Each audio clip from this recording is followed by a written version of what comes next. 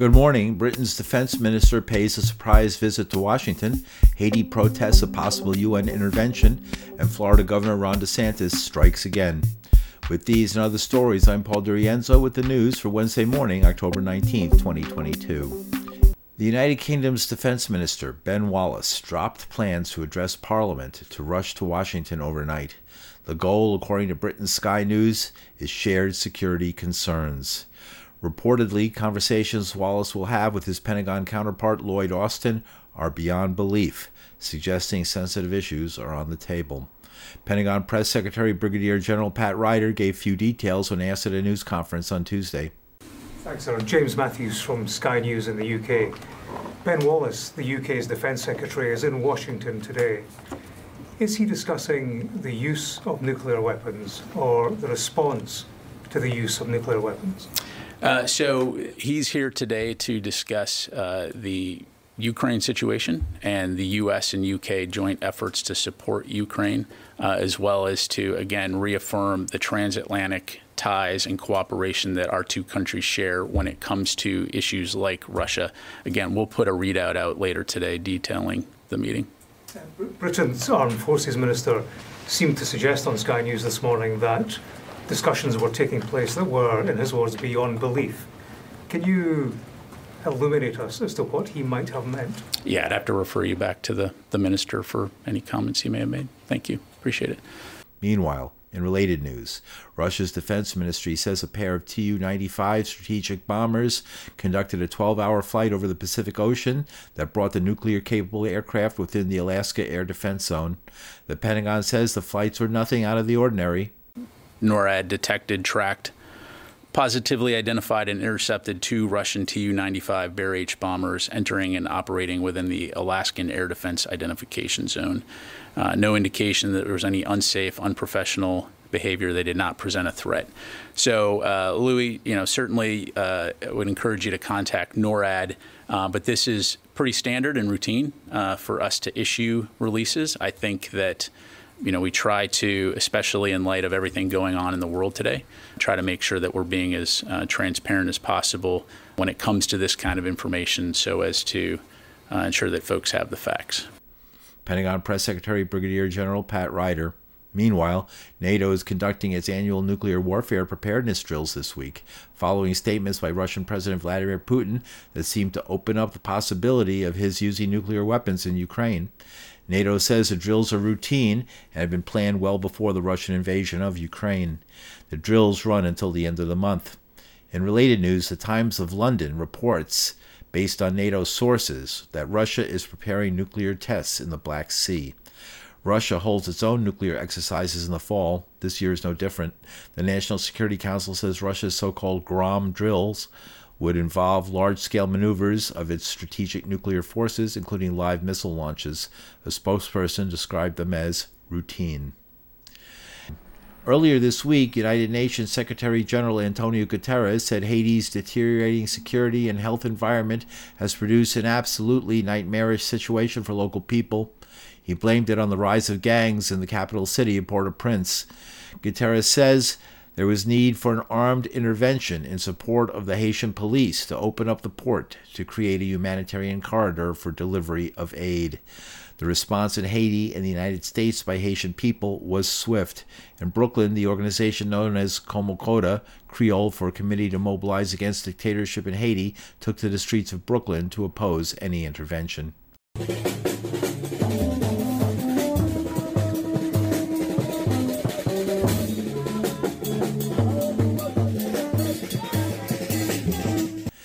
The issue came to the fore on Tuesday when the United States ambassador to the United Nations, Linda Thomas-Greenfield, said an intervention had become necessary because of gang activity. She singled out a gang led by Jimmy Cherzier, known as Barbecue. She says it's blocking the country's port. The draft resolution specifically lists Jimmy Cherzier, also known as Barbecue, as the subject of such sanctions. He is directly responsible for the devastating fuel shortage that is crippling the country. By passing this resolution, we would take concrete actions to hold him and so many other violent criminals to account. We must work with Haiti to reestablish the rule of law in a way that respects human rights. And we must hold those responsible for so much pain and violence accountable. Families across Haiti who don't know where their next meal will come from are counting on us. The humanitarian and health workers desperately trying to contain a cholera outbreak are counting on us. And victims of gang violence like Christelle Pierre are counting on us. But Haitian activist Dahoud Andre says the issue of gangs and cholera are a smokescreen for American imperialism. Barbecue is a two-bit clown, a buffoon at the service of the United States and its lackeys in Haiti. They are using him as a straw man, a boogeyman, to make it seem as though barbecue has the capacity, the means to hold this country hostage. The fact is that the neighborhood of Delama, that barbecue and his gang, he has been for years trying to take over the entire neighborhood, and he's not been able to do that. In Cité Soleil, about 2 months ago, was a major gang war between barbecue's G9 gang and the gang of Gabriel. Barbecue was not able to take over Cité Soleil. So I want people to understand that it's impossible that this buffoon, this clown, could hold a country hostage. Supposedly there are 20,000 police in Haiti, close to 20,000 working in the police force in Haiti. So if there was no will to use barbecue, to create this drama that does not exist, it wouldn't exist. Barbecue's gang G9 was facilitated by Hélène Lalim, who is the representative of Antonio Guterres, the UN Secretary General in Haiti. When these gangs were federating, she made a statement at the UN Security Council that the federation of gangs would be a good thing for the country of Haiti. It would reduce violence and crimes in the neighborhoods. Obviously, that did not happen. The government that is there right now was imposed on the country by the United States and the UN core group. So they have the same bosses. And the whole cholera thing is another straw issue, a fake issue that is being used by the UN, by the US, that cholera is going to kill every Haitian in the country if there is no intervention.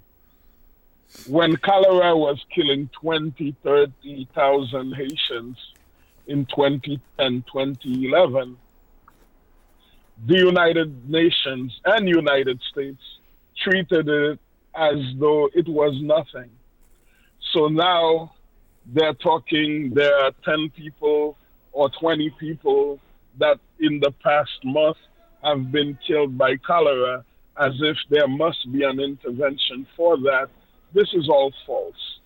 The people in Haiti and the Haitians outside of Haiti, we say no to intervention. Yesterday, we had a protest in Brooklyn, that is Kobokoda, the Committee to Mobilize Against Dictatorship in Haiti, and Famila Valas in New York.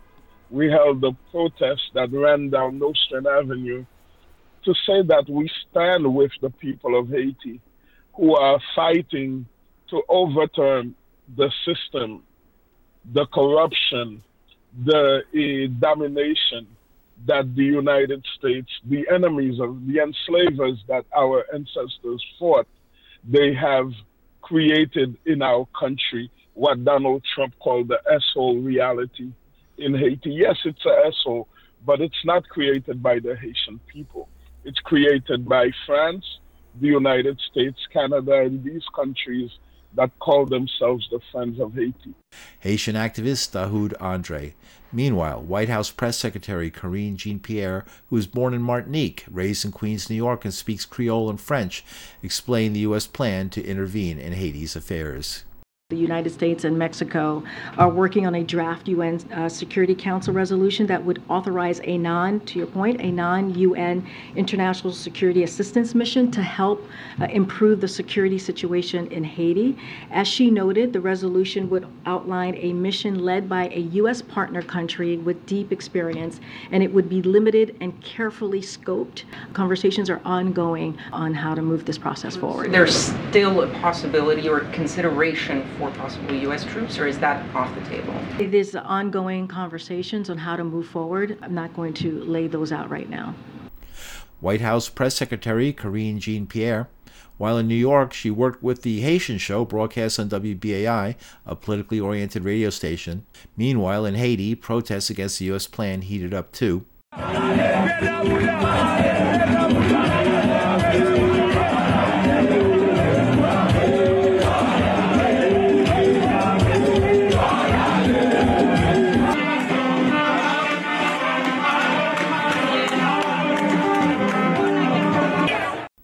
While Haitians are generally united against outside interference, they've been invaded 4 times and occupied by the United States for nearly 20 years in the early 20th century.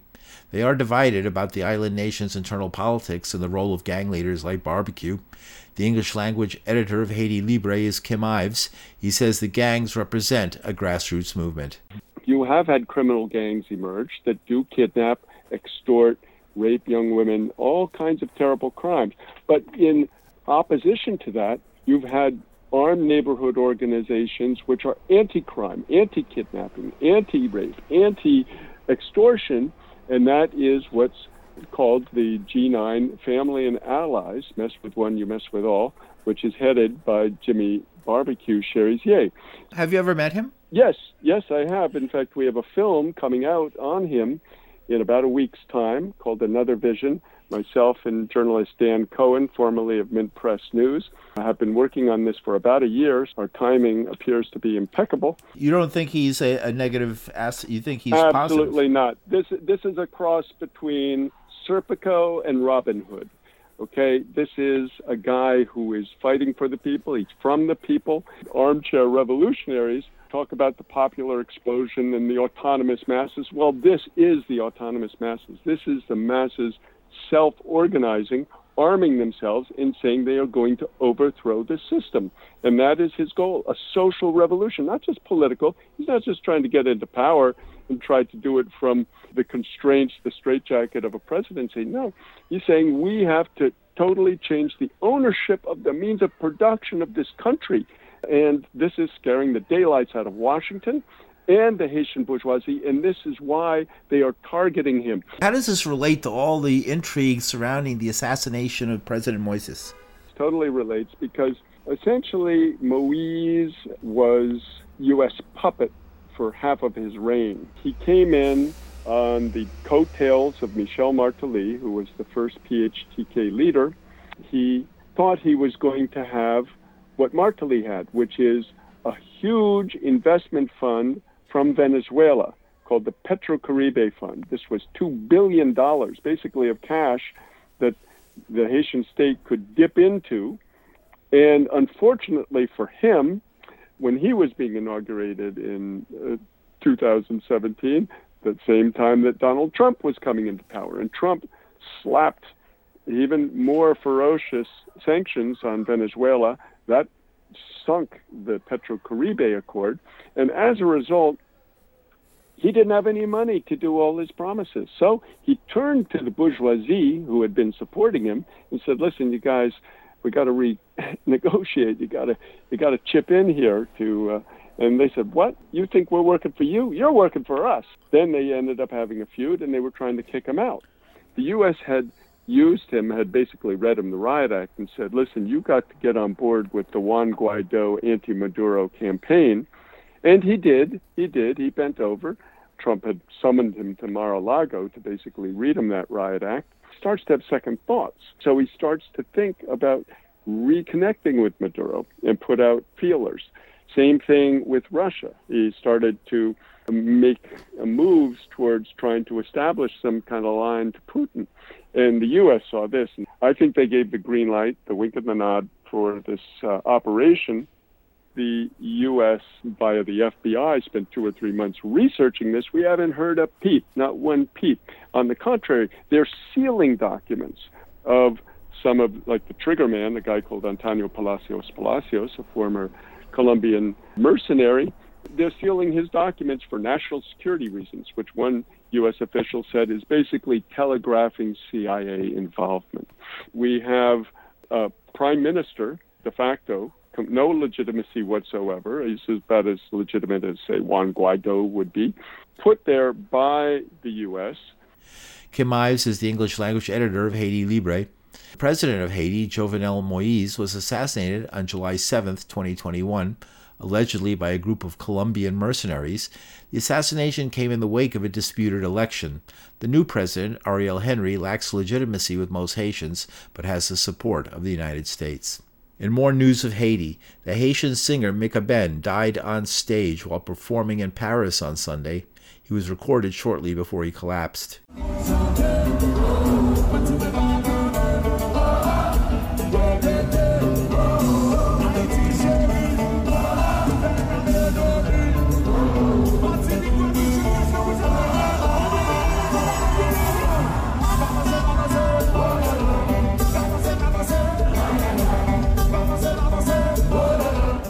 Mika Ben's real name is Michael Benjamin.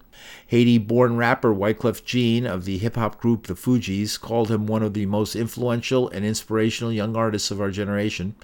Mika Ben was 41. He leaves a pregnant wife and 2 children. And in national news, with Democrats' congressional majorities at risk this November, Joe Biden vowed on Tuesday that the first bill he'll send to Capitol Hill next year would codify Roe v. Wade, re-legalizing abortion in the United States. The only sure way to stop these extremist laws that are put in jeopardy women's health and rights is for Congress to pass a law. And I've said before, the court got Roe right nearly 50 years ago, and I believe Congress should codify Roe once and for all. We're short a handful of votes. If you care about the right to choose, then you got to vote. That's why in these midterm elections are so critical to elect more Democratic senators to the United States Senate and more Democrats to keep control of the House of Representatives. If we do that, here's the promise I make to you and the American people. The first bill that I will send to the Congress will be to codify Roe v. Wade. And when Congress passes it, I'll sign it in January, 50 years after Roe was first decided the law of the land. Standing in front of a banner that read, "Restore Roe," the president cast the election as a choice between Republicans opposing a nationwide ban on abortion and Democrats vowing to protect reproductive rights. All or most abortions are banned in at least 14 states, with several more engaged in legal battles to restrict access. The White House estimates 26.5 million women of reproductive age live in states with bans or severe restrictions.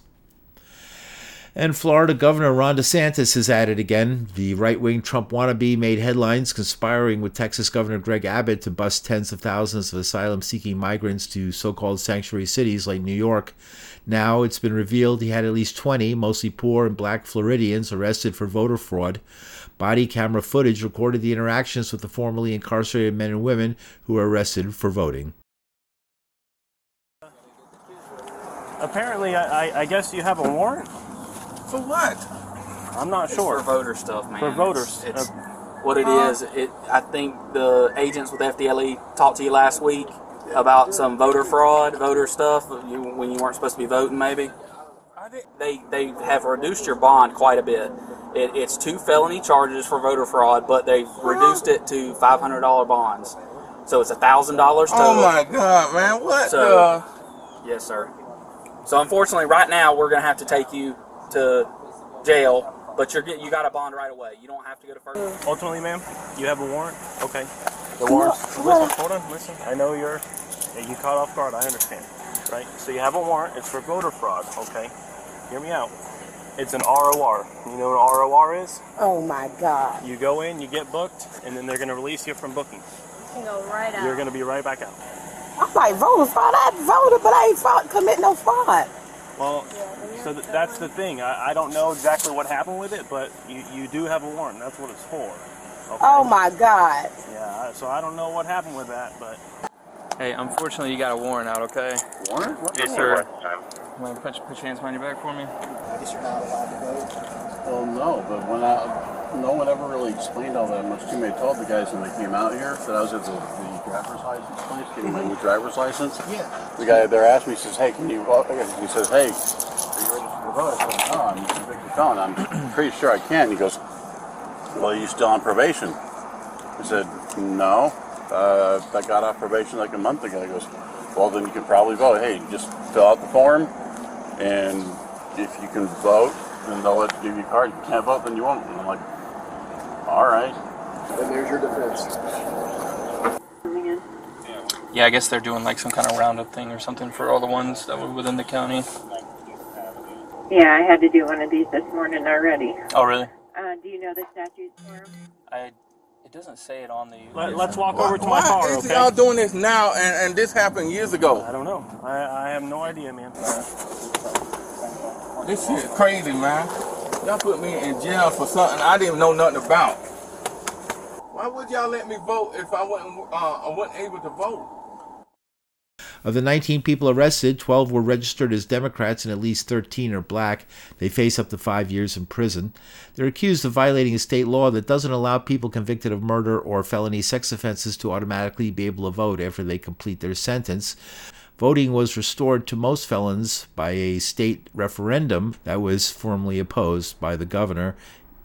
Closer to home, Mayor Eric Adams declared a state of emergency over the ongoing influx of immigrants, saying New York City is reaching its limit on a crisis he estimates would cost taxpayers $1 billion by the end of the year. Today, I am declaring a state of emergency in the city of New York and issuing an executive order. This executive order will formally direct all relevant agencies to coordinate their efforts to construct the humanitarian relief centers, while also suspending certain land use requirements to expedite this process.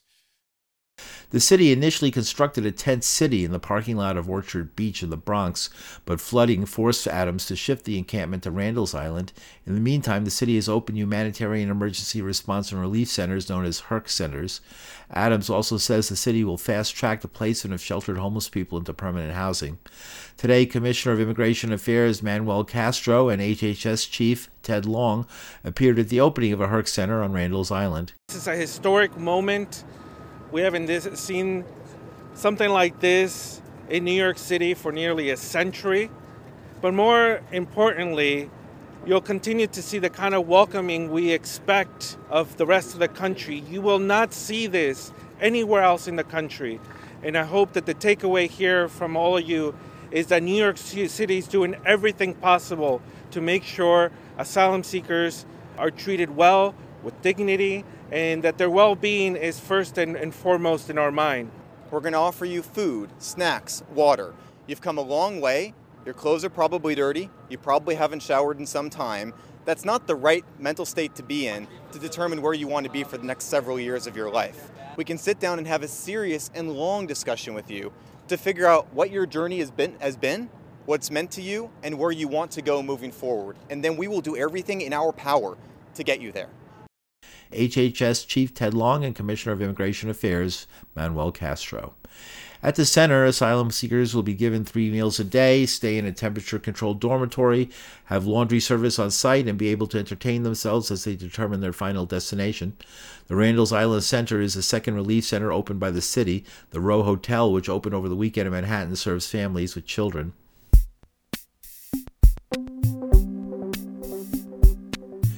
And that's the news for Wednesday, October 19, 2022. The news was written by your reporter. You can hear the news at paulderienzo.com. From New York City, I'm Paul DeRienzo. Thanks for listening.